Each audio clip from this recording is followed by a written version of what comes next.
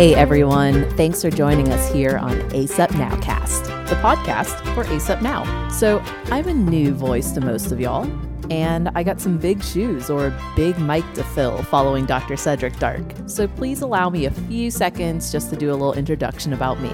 My name's Amy Ho. I am an emergency medicine doc down here in Texas, and also assistant editor on ACEP Now, taking over the podcast and looking to put a bit of a spin on it. Every episode, we will chat with some authors on articles not only in the magazine, but also a little podcast-only content. Still keep a lookout for ACEP Now hitting your mailboxes soon, though. We got a lot of great content there. For this month, I am a huge fan of nerve blocks, and there's a wonderful piece on transgluteal sciatic nerve blocks. We feature UAB, University of Alabama at Birmingham's Emergency Medicine Residency Program, in our Residency Spotlight, which I'll throw a plug out. UAB is where I got my MPH. And there is a great debrief on not only LAC, the Leadership and Advocacy Conference from last month, but also ACEP for You and what's ACEP going to do to help in physician autonomy and consolidation. We, of course, cannot cover everything, so with June being Pride Month, I am super excited for us to have a special podcast-only feature with Dr. Blair Bigham of Stanford talking LGBTQ health in the emergency department. And then we'll do another podcast celebration with Dr. Ron Stewart, who is an emergency medicine doctor and was a consultant on the show Emergency, which is celebrating its 50th anniversary. What a ways that both emergency medicine and EMS has come since then. So check out the magazine, but come chat with us here on Nowcast 2, and let's get into it.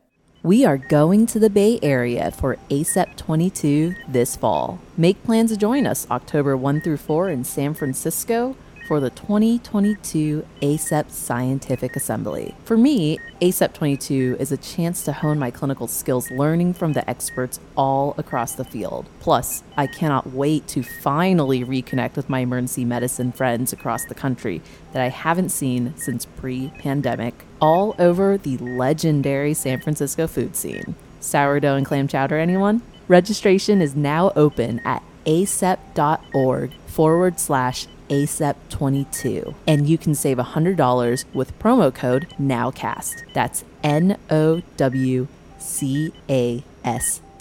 See you all there. Dr. Stewart, I am so glad to have you join me today. You've got quite the background helping start what is now known as emergency medicine and EMS, and even a particular TV show to prove it. So thank you so much for being here with us today. Thank you very much. I'm delighted to be here. I'm delighted to be anywhere these days with my age creeping up on me. But I'm honored to be here. And I do thank you for being so kind and patient with me and my technology here.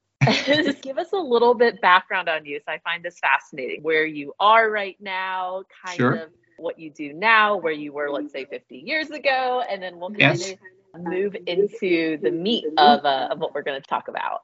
Right.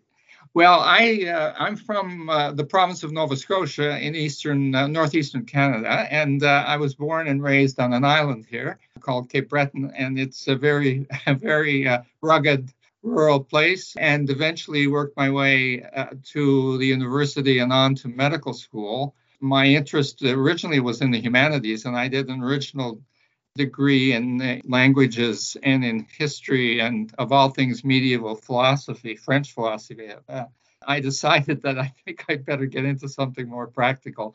And so I went to the medical school here in Nova Scotia in Halifax, capital, and spent my 5 years for my MD degree. And then our program was 2 to 3 more years in family medicine, because we primarily train people for family practice, and then you chose a residency if you wish to pursue another specialty such as surgery or neurosurgery, whatever. So I went on to a family practice which I had planned for some years in the North Highlands of my island here, which is quite a rugged, very rural, Scottish-like landscape, and spent about 2 or 3 years there. Towards the end, I had a major car accident. I hit a moose on the road in an April blizzard and ended up quite seriously injured, then I was taken to the regional hospital or the provincial hospital eventually, and suffered from a frontotemporal contusion, which was fairly severe at the time. I was aphasic for some months and went through a lot of speech therapy. And also I had a right hemiparesis, so I wasn't able to really walk very well. And in fact, I learned two things from that side of the blanket. One, I absolutely love speech therapists. They were wonderful young women who were just so dedicated to make me speak again. But I hated physiotherapists because they made you do stuff you didn't want to do. And you couldn't do, but they were trying to convince you could do. And both professions I've grown to respect in many ways. And so I eventually went back to practice. I went back too soon. My speech wasn't very good. And in a rural area, the doc who has some brain problems, and they're not too keen to ask his advice. And my practice fell towards my partner very decidedly. And so I had been planning for some years, however, to go into this sort of emergency thing. It was 1970, 72, and a very wonderful mentor of mine at Dalhousie Medical School, who was a surgeon turned emergency medicine. He was the first emergency physician who even resembled that, and took over the emergency department, and we became quite close friends. And he was looking around for a residency program, but they didn't exist except for Cincinnati at the time. And then a year later, which is when I came along, Los Angeles County USC established one under Gail Anderson, and I applied there. I don't know how I ever got there, but I did. I interviewed and got the one last position that was available. So I was the original class of USC. Actually, it was the second class of USC LA County emergency residency. And during that time, my speech improved quite a bit. But the wonderful thing about California, if I dare say, was they didn't really bother whether you were different. Like, as long as you were doing your job and you were sort of, able to relate to people, you got along quite well, even though my speech at the time was pretty halting. But even so, no one took any notice, and I gradually improved, and I just didn't hold back. I took advantage of every opportunity I could, and there were many, because we were just trying to build a department. One day I was rotating on surgery, and I saw these two sort of very starchly white, they were in very clean white smocks, and the first thing I noticed, they had bright black shiny boots. The rest of us run around in blood-streaked sneakers, but they had shiny boots. And so I turned to them, I said, and they were sort of standing back, and we were, admitting patients in a surgical ward. I mean, it was just a madhouse. I said, who are you? Well, what do you do here? And they said, well, we're paramedics. And I said, well, what's a paramedic? And it was all downhill from there. Yeah, because you actually ended up a director for EMS at the time, like very quickly, right? Exactly. That's how desperate people were in those days to get people who had at least an interest. And I then, had some training. I mean, I didn't know pretty well a lot of stuff to handle major stuff. And so I was appointed the first medical director of paramedic training for the county, which was a program started by Drs. Criley and Lewis at Harbor General. And so I had no idea particularly what the curriculum was. So I decided I would go and find out what they knew when they came out of the fire training. They had Fire Academy. And so I went to attend classes there to find out. This is in the middle of the residency and everything else. I went there to find out, well, what base could I use to kind of convey some of these medical, concepts. And they were talking about pumps and pipes and resistance and pressures. And that was cardiovascular anatomy. It just had to be translated to different words. But we didn't have any text, so I had to write the textbook. And I sat down 3 in the morning and tried to write a textbook. And we had a curriculum developed from there, which up to that time was very heavily cardiology. I mean, there were 80% was cardiology training, even though that was a very small part of the responses they would get. Were you in residency during all of this? No, I was just finishing up my residency, so it would have been about 6 months I had to go. I was staying on staff there, and this was the real reason I stayed on the staff, although I was very taken with LA County because of the experience one could get. And I've never really left there. I mean, the residents with me were so good. They were so kind, and they were wonderful people. And we were right in the middle of terrible urban problems with violence and knife and gun club and all the rest of it. And so I stuck around and did my best to establish paramedic training as a credible alternative career path. And that was really what started it all, until one day I got a call from the University of Pittsburgh from one of the gurus that I had practically worshipped over the years. And he was really responsible for CPR as we know it in public. And that was Peter Safar. He was a researcher at Baltimore City Hospital and demonstrated that mouth-to-mouth ventilation and was the primary way we could resuscitate people with ventilation. They were using manual methods, the back pressure, arm lift kind of thing. And he compared them by anesthetizing 8 surgical residents and paralyzing with curare and with succinylcholine, actually, and then attempting to ventilate them with the various methods, and found very quickly that in order to salvage them from the experiment, he had to start mouth to mouth rather than back pressure, arm lift. So he was my mentor. He literally hired me at the University of Pittsburgh, and I went there to establish what I thought would be an emergency department or some semblance of that, which they did not have at the university. And was told very clearly by the dean that they wouldn't accept emergency medicine. It wasn't a specialty, really shouldn't be a specialty, so don't really think about that. And I said, oh, okay. But 3 weeks later, a major event occurred that really decided my future and the future of a lot of programs, I think. We had workman trapped atop a bridge that they were demolishing, and he had his both legs caught when he cut the strut that brought the 2 portions of the bridge together and crushed his lower extremity below the knee.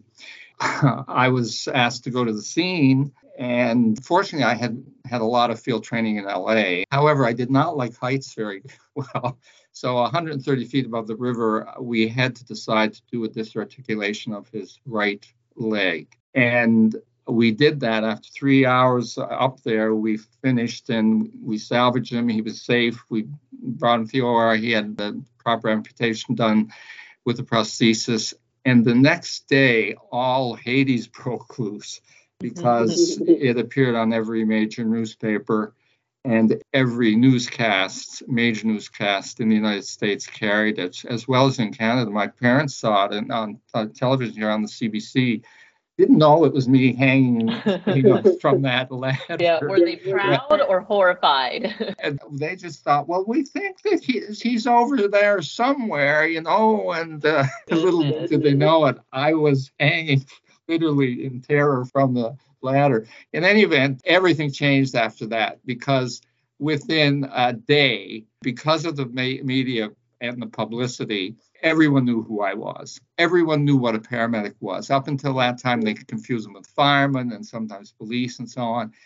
There was no difference, but after that, things changed. I really used that, and again, used the media and the recognition that this was a different kind of a specialty. It was a different kind of a thing, and that physicians should be trained in this specialty. And within 6 months, we had an institute established, because every one of those hospitals I approached, and I approached 14 of them, gave me about $150,000 each to start this new program. And so we were off and running. And that changed everything. That changed everything. I know. And it's really the beginning of EMS. Like, it's fascinating that you went, as this Canadian in a moose accident to now starting EMS in really LA and Pittsburgh, which to this day are huge EMS programs. But what's really interesting, I think, is a little bit of your background in medical humanities, because the ASAP article we did on you is all about how you got involved with the television series Emergency, which is all around that same time. So tell me about that. Well, in LA, the show had started just about 6 months before I came to Los Angeles, the show Emergency, which was the brainchild of a guy by the name of Jack Webb. He was a producer, a very, very influential producer, whose sidekick was a guy by the name of Bob Senator. They had some very successful programs. I think one was Dragnet. It was a police show, very simplistic sort of formula, but very popular in the 50s. They followed that up with another police show called Adam 12 or something, and that was the same thing, pretty predictable kind of a formula for success in TV at the time. But then Bob Senator found out about this paramedic thing that they were doing at Harbor General as a demonstration project, trying to replicate the work of the Irish team, the Northern Irish team of Pantridge and Geddes, to show that you could resuscitate people from cardiac arrest if you defibrillated them quickly. And so they were trying to duplicate this. In any event, Bob Senator got into this really, really in a big way, because he was always looking for new storylines. And he thought this medical thing, because they had just had a couple of successful ones. Dr. Kildare was one of them that was on TV early on, and so on. And so they translated that in hospital kind of medical stuff and melodrama, basically, into the streets. And based on that single program that was just an experiment, it was only in an area around the LAX, around the airport. Because I was the only person involved, the only physician that was full-time involved in this stuff by then, I got asked, I was more or less told by the department that I had to do this, was to advise them on some technical matters, but mostly for storylines, sort of straight from the files kind of thing. And so that was my role, was to occasionally be on set if there was a medical procedure being done. But most of the procedures were rescue. And so the paramedics were already on scene all the time. So I was only there when a medical procedure would be required to be sort of faked. And they never did quite get it right. People didn't know the difference, and it didn't matter. The medical people knew the difference, and they would get irate letters if they made any obvious mistakes. So the idea was not to show anything on camera that was too detailed, medically speaking. And I was happy with that, because it made my job easier anyway. But I also got the job, which I didn't want, to answer any fan mail that came through that had any medical context at all. As I said in the article with ASAP, I quit. I didn't want to do this because it wasn't very common to get these questions, medical questions. They were usually focused on the storylines and on the actors themselves. But I was told I had to do this, so I did it until I got this, and I think I mentioned this, that I got this letter that told me that this poor guy had saved his granny from death because of that CPR he saw on emergency. But there was one problem. She kept getting up. And I thought, I'm out of here. I am out of here. I am not doing this anymore. In a lot of ways, you get to shape real life in media. And media ends up shaping real life for people that aren't in the field, which is why narrative medicine is so interesting. I'll tell you, I learned and admitted to myself that looking down my academic medical nose at what they were doing on the screen, and by the way, I had never owned a television in LA. I never watched television, I never had a television in LA. But what they were portraying, I thought was just sort of melodrama. It wasn't really, I looked down on it. I had, the actors were really good friends of mine, but I kept joking with them that, I used to have to travel with them when they would be asked to speak at EHS conferences, which they did all the time. And I would have to go and be with them, sort of write a speech or help, whatever. And by that time, I was very good friends with them. But it was really crazy. And I then suddenly realized, wait a minute, this thing is taking off. This is sweeping the country, if you could say that. and every little hamlet would want a paramedic unit or a paramedic system. And then I finally, after years, recognized that media is so important to what we do as physicians too, because if we're judged very largely by what people see and what they understand as the role of the physician and as the role of the specialty. And so it was that show that it took me years to realize what they had accomplished. They didn't mean to accomplish that necessarily. They meant to be respectful of the people that the actors were portraying. They were always very respectful of the physician, of the paramedics, of the patients. But they were there to sell the show. They were there to make money. But in doing so, they really pushed our specialty. They didn't know they were doing it. I was too stupid to know they were doing it. I was too wrapped up in academics and other things. But I'll tell you, I now know an element that makes the difference. If we can't sell a program, and I think this COVID-19, this really demonstrates, if you can't convince people, through media and through whatever you have to do, that what you're doing medically is the right thing to do, you might as well pack your little black bag and go home, because it just won't work as well. And only recently we had plans to have a dinner in Hollywood on the 50th anniversary a couple of months ago, and I couldn't go because I couldn't cross the border. We were shut down really heavily here in Canada.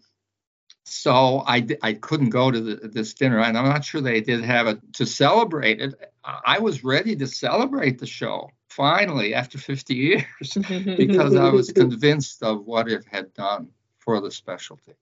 It's been 50 years of the television show Emergency. It's been about 50 years of emergency medicine as just a field. It's probably been about 50 years of just the advent of EMS. And, you've really lived through all of it. Closing word for our listeners who are everything from pre-med starting off to people like you who have been in the field for decades. Like, how has ER, EMS, even media's portrayal of medicine changed? And any last words for ER docs? Well, medicine has changed, of course. It's changed technically, and the technology is much different. And also, emergency medicine has changed. If I were to wish for something more, is that the public would know a little bit more about what goes on in an emergency department in respect to the importance of what occurs, and in the importance of having good people do this job, which is so urgently needed when you need them. And I'm not sure people really understand that as well as they would. I know that ER followed this, and I even hate the term ER, emergency room. We're not a room, we're a lot of rooms. Or many rooms, yeah. Yeah, right. And we have many things going on in those many rooms. But this is even the case with paramedics in some, certainly in our province, even though we have a very sophisticated system. And I was given the opportunity to do that as Minister of Health for the province back in the 90s. So I would say that this specialty is the most exciting, and in a solid way, not exciting as in frivolous, but exciting and very, very satisfying, because you can make a difference in the most crucial problems that people will face. And I don't think there's another specialty that you could make such a big difference and such an influence in what the journey of that patient is through the healthcare system than you would if you were an emergency physician or a paramedic or early on in their care. Nothing beats that. I mean, granted, it's tiring, and we get tired, and we're up late, and we don't get sleep and all the rest of it. But when push comes to shove, you could make a difference that patient would never have realized until suddenly when they're well and able to, function again. Or if it doesn't work out, really making a difference in how the family or the loved ones grieve the loss. This is the greatest privilege in emergency medicine, definitely. We're there when you need to. We're there when people need us.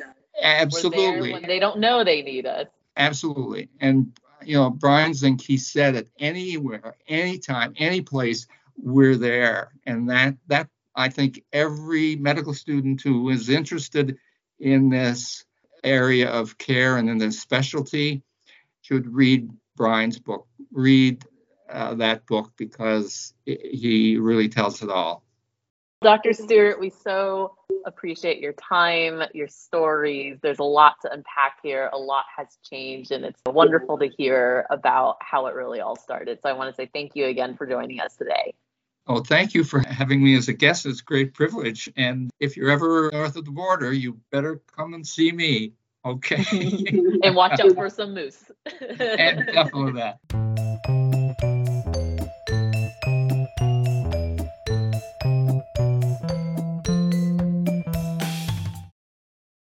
It is Pride Month. We actually met like a few years ago, I feel like. And then I've been following you on Twitter since. Everything pre-pandemic feels so long ago. Yes, it's like eternity. So we've met, like I said, many years ago. I've been following your career. I think you've been such an amazing advocate from the ER about LGBTQ health issues. So I wanted to first just let you introduce yourself and give us a little bit of background on what you're doing now, how you got involved, that sort of thing. Sure. Well, first, thanks for having me. As a gay physician, it's so cool to see everybody come together during Pride Month and all the extra recognition and advocacy that happens around LGBT people, particularly who are often marginalized and end up needing healthcare resources, but maybe don't always have the best paths or access to get that healthcare. It's just such a great opportunity to make sure that everyone who needs healthcare gets great healthcare. My journey in emergency medicine started as a paramedic, or even before that as a lifeguard, and I worked my way through the ranks and ended up having this longing to spend more time with my patients. And on the ambulance, you just don't get that. So I became an emergency doctor, and again, sort of felt that same craving. And so I'm just wrapping up an ICU fellowship in California. And then I'm going to return to Canada and split my time between the ER and the ICU in Toronto, which has a really large gay population, a really large bisexual and transgender population. And so I'm really excited to put the metal to the metal and get things moving to bring equity to this really marginalized group of people. And what a great month to have this ability to highlight those disparities that we have.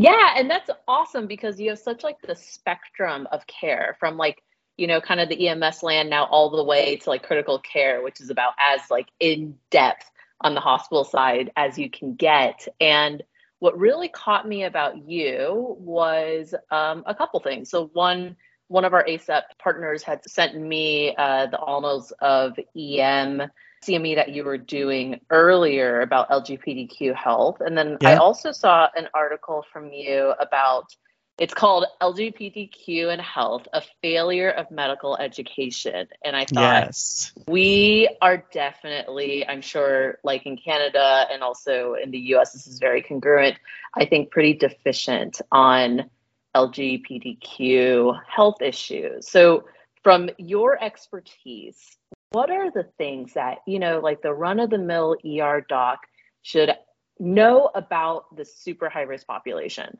Yeah, that's a great question. And I think that the first thing we need to do is acknowledge that the training we get in this population is deficient.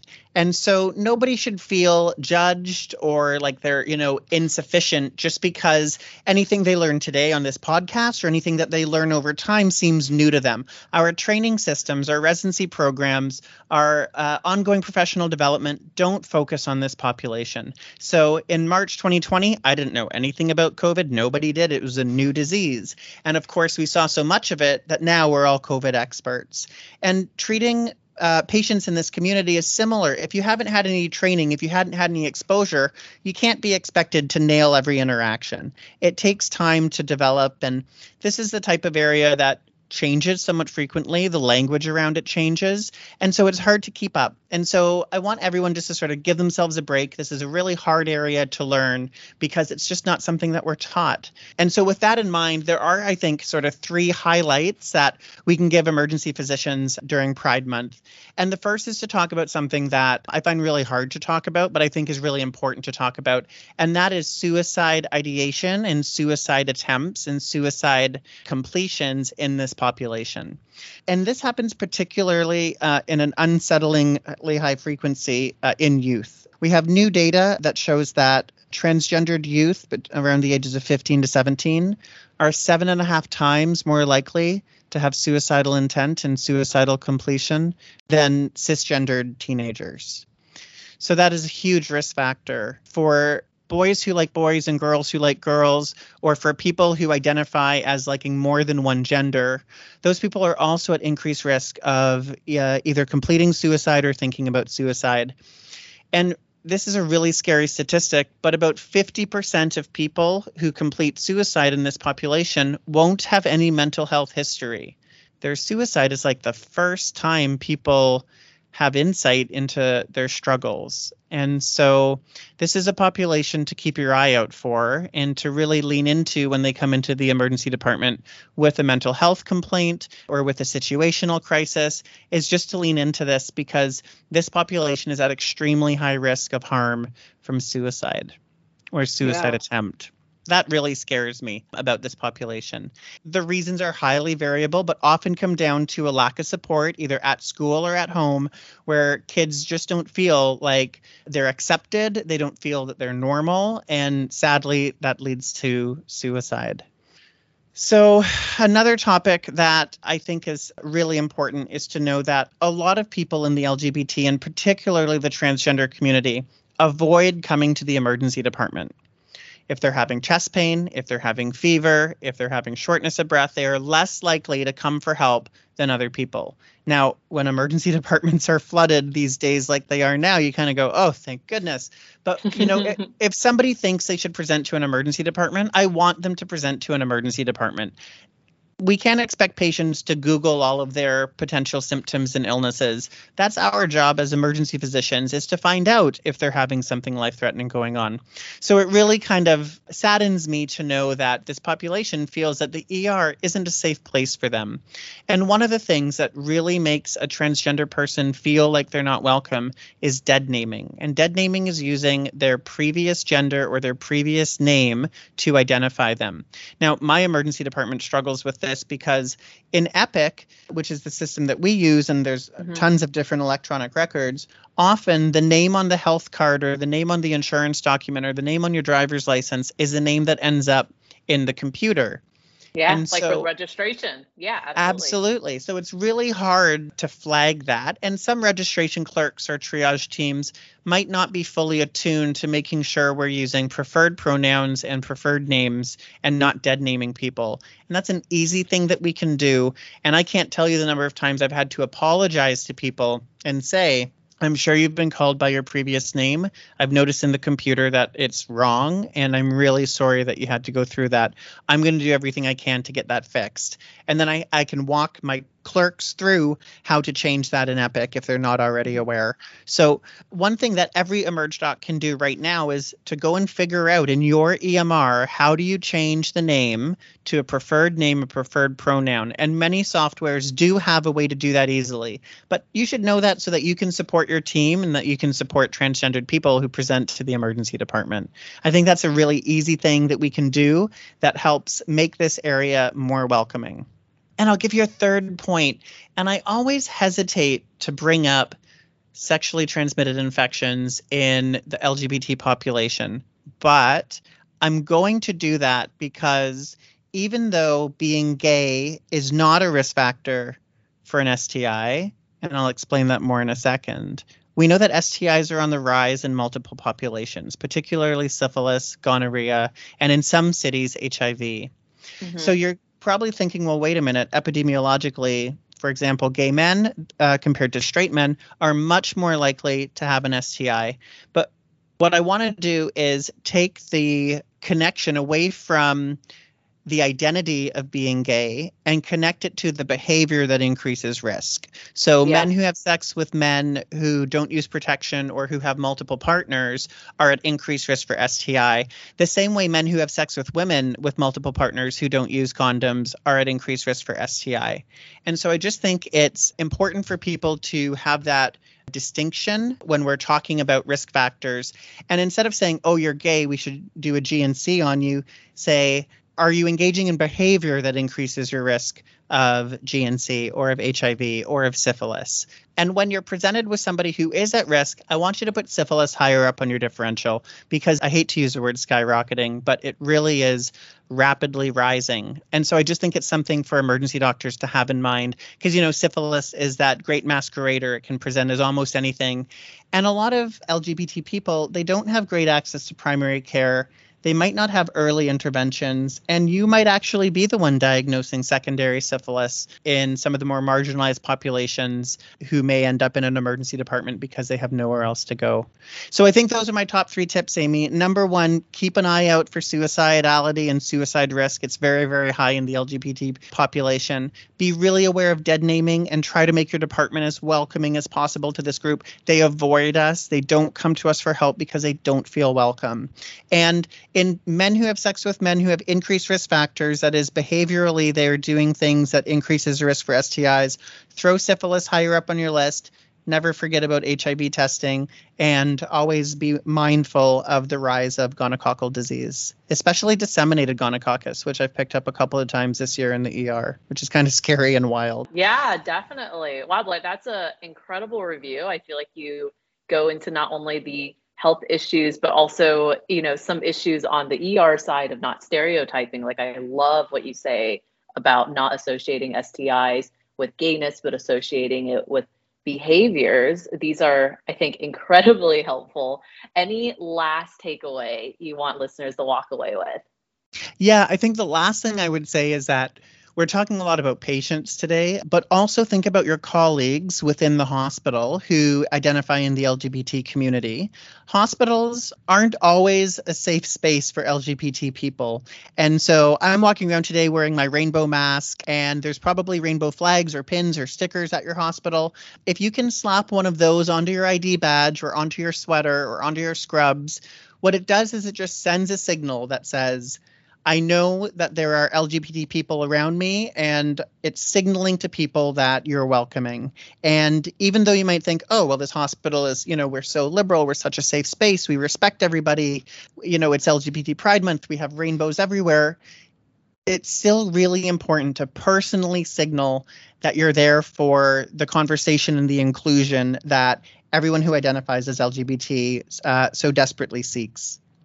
Absolutely. I think just that little sign of solidarity probably means something to someone who might have had a whole lifetime of being stereotyped against. Absolutely, totally. And especially for newer physicians, newer nurses, maybe residents or medical students, they may still be kind of sorting out their own sexuality or how their sexuality can be displayed in a new hospital setting where everyone's feeling very judged when they start training. And so those little signals really go a long way. I always say that being gay is like always being around a humming fluorescent light, like, those really annoying lights that are about to die and they're just like bzzz. Yeah. And being, every time you see somebody new, there's this bzzz, you're like, oh my God, is it going to be okay that I'm gay? Should I change my mannerisms, change my voice? Those types of things still pop into a lot of minds of people in the LGBT community, right or wrong. There's a long history of just not being accepted or being discriminated against. And so we do still need those positive vibes from people. Yeah, absolutely. Now, Blair, I wanted to close really quickly with, like I alluded to, I met you, several years ago, have found you to be a wealth of knowledge on just like social media. How can some of our listeners find you? Oh, sure. Yeah. So you can check me out on Twitter or Instagram at Blair Bigham, or you can head over to my website, blairbigham.com. My last name is spelled Bigham, Big Ham, like large pig. And then really exciting, Amy, if I can give a plug for myself, I've got my first book coming out in September called Death Interrupted. I think Emerge nurses, Emerge doctors would really resonate with it. Just about how technology has sort of taken over the dying process, sometimes for the good and sometimes for the worst. Ooh, we should definitely talk more about that. I would love to. Absolutely. Thanks so much, Amy. Awesome. Well, thank you so much for your time. Again, that's Dr. Blair Bigham, currently at Stanford by way of Canada. And we, again, so appreciate your time spending with us, talking a little bit about LGBTQ health issues. My pleasure. I hope we get to meet in person again soon. I hope you all enjoyed those conversations. We will certainly have more coming for you. For July issue of ACEP Now, we've got some great articles lined up already. One on simulation and the rural ER doc. We got content on a hot topic on everyone's mind, workforce numbers in emergency medicine, and what is going on with attrition and forecasting a supply of doctors. And of course, with recent national events, we will be looking at doing a deeper dive into some of those very controversial and very tragic topics. So keep tuning in with us on Nowcast. We'll have some content continue to grow and evolve, and we would love to hear from you. Tweet us if you got an idea at ACEP Now, that's ACEPNOW, or feel free to tweet me direct at Amy Faith Ho, AMYFAITHHO. We would love to hear your thoughts and feedback and keep you tuning in. So thanks, y'all. See you next time.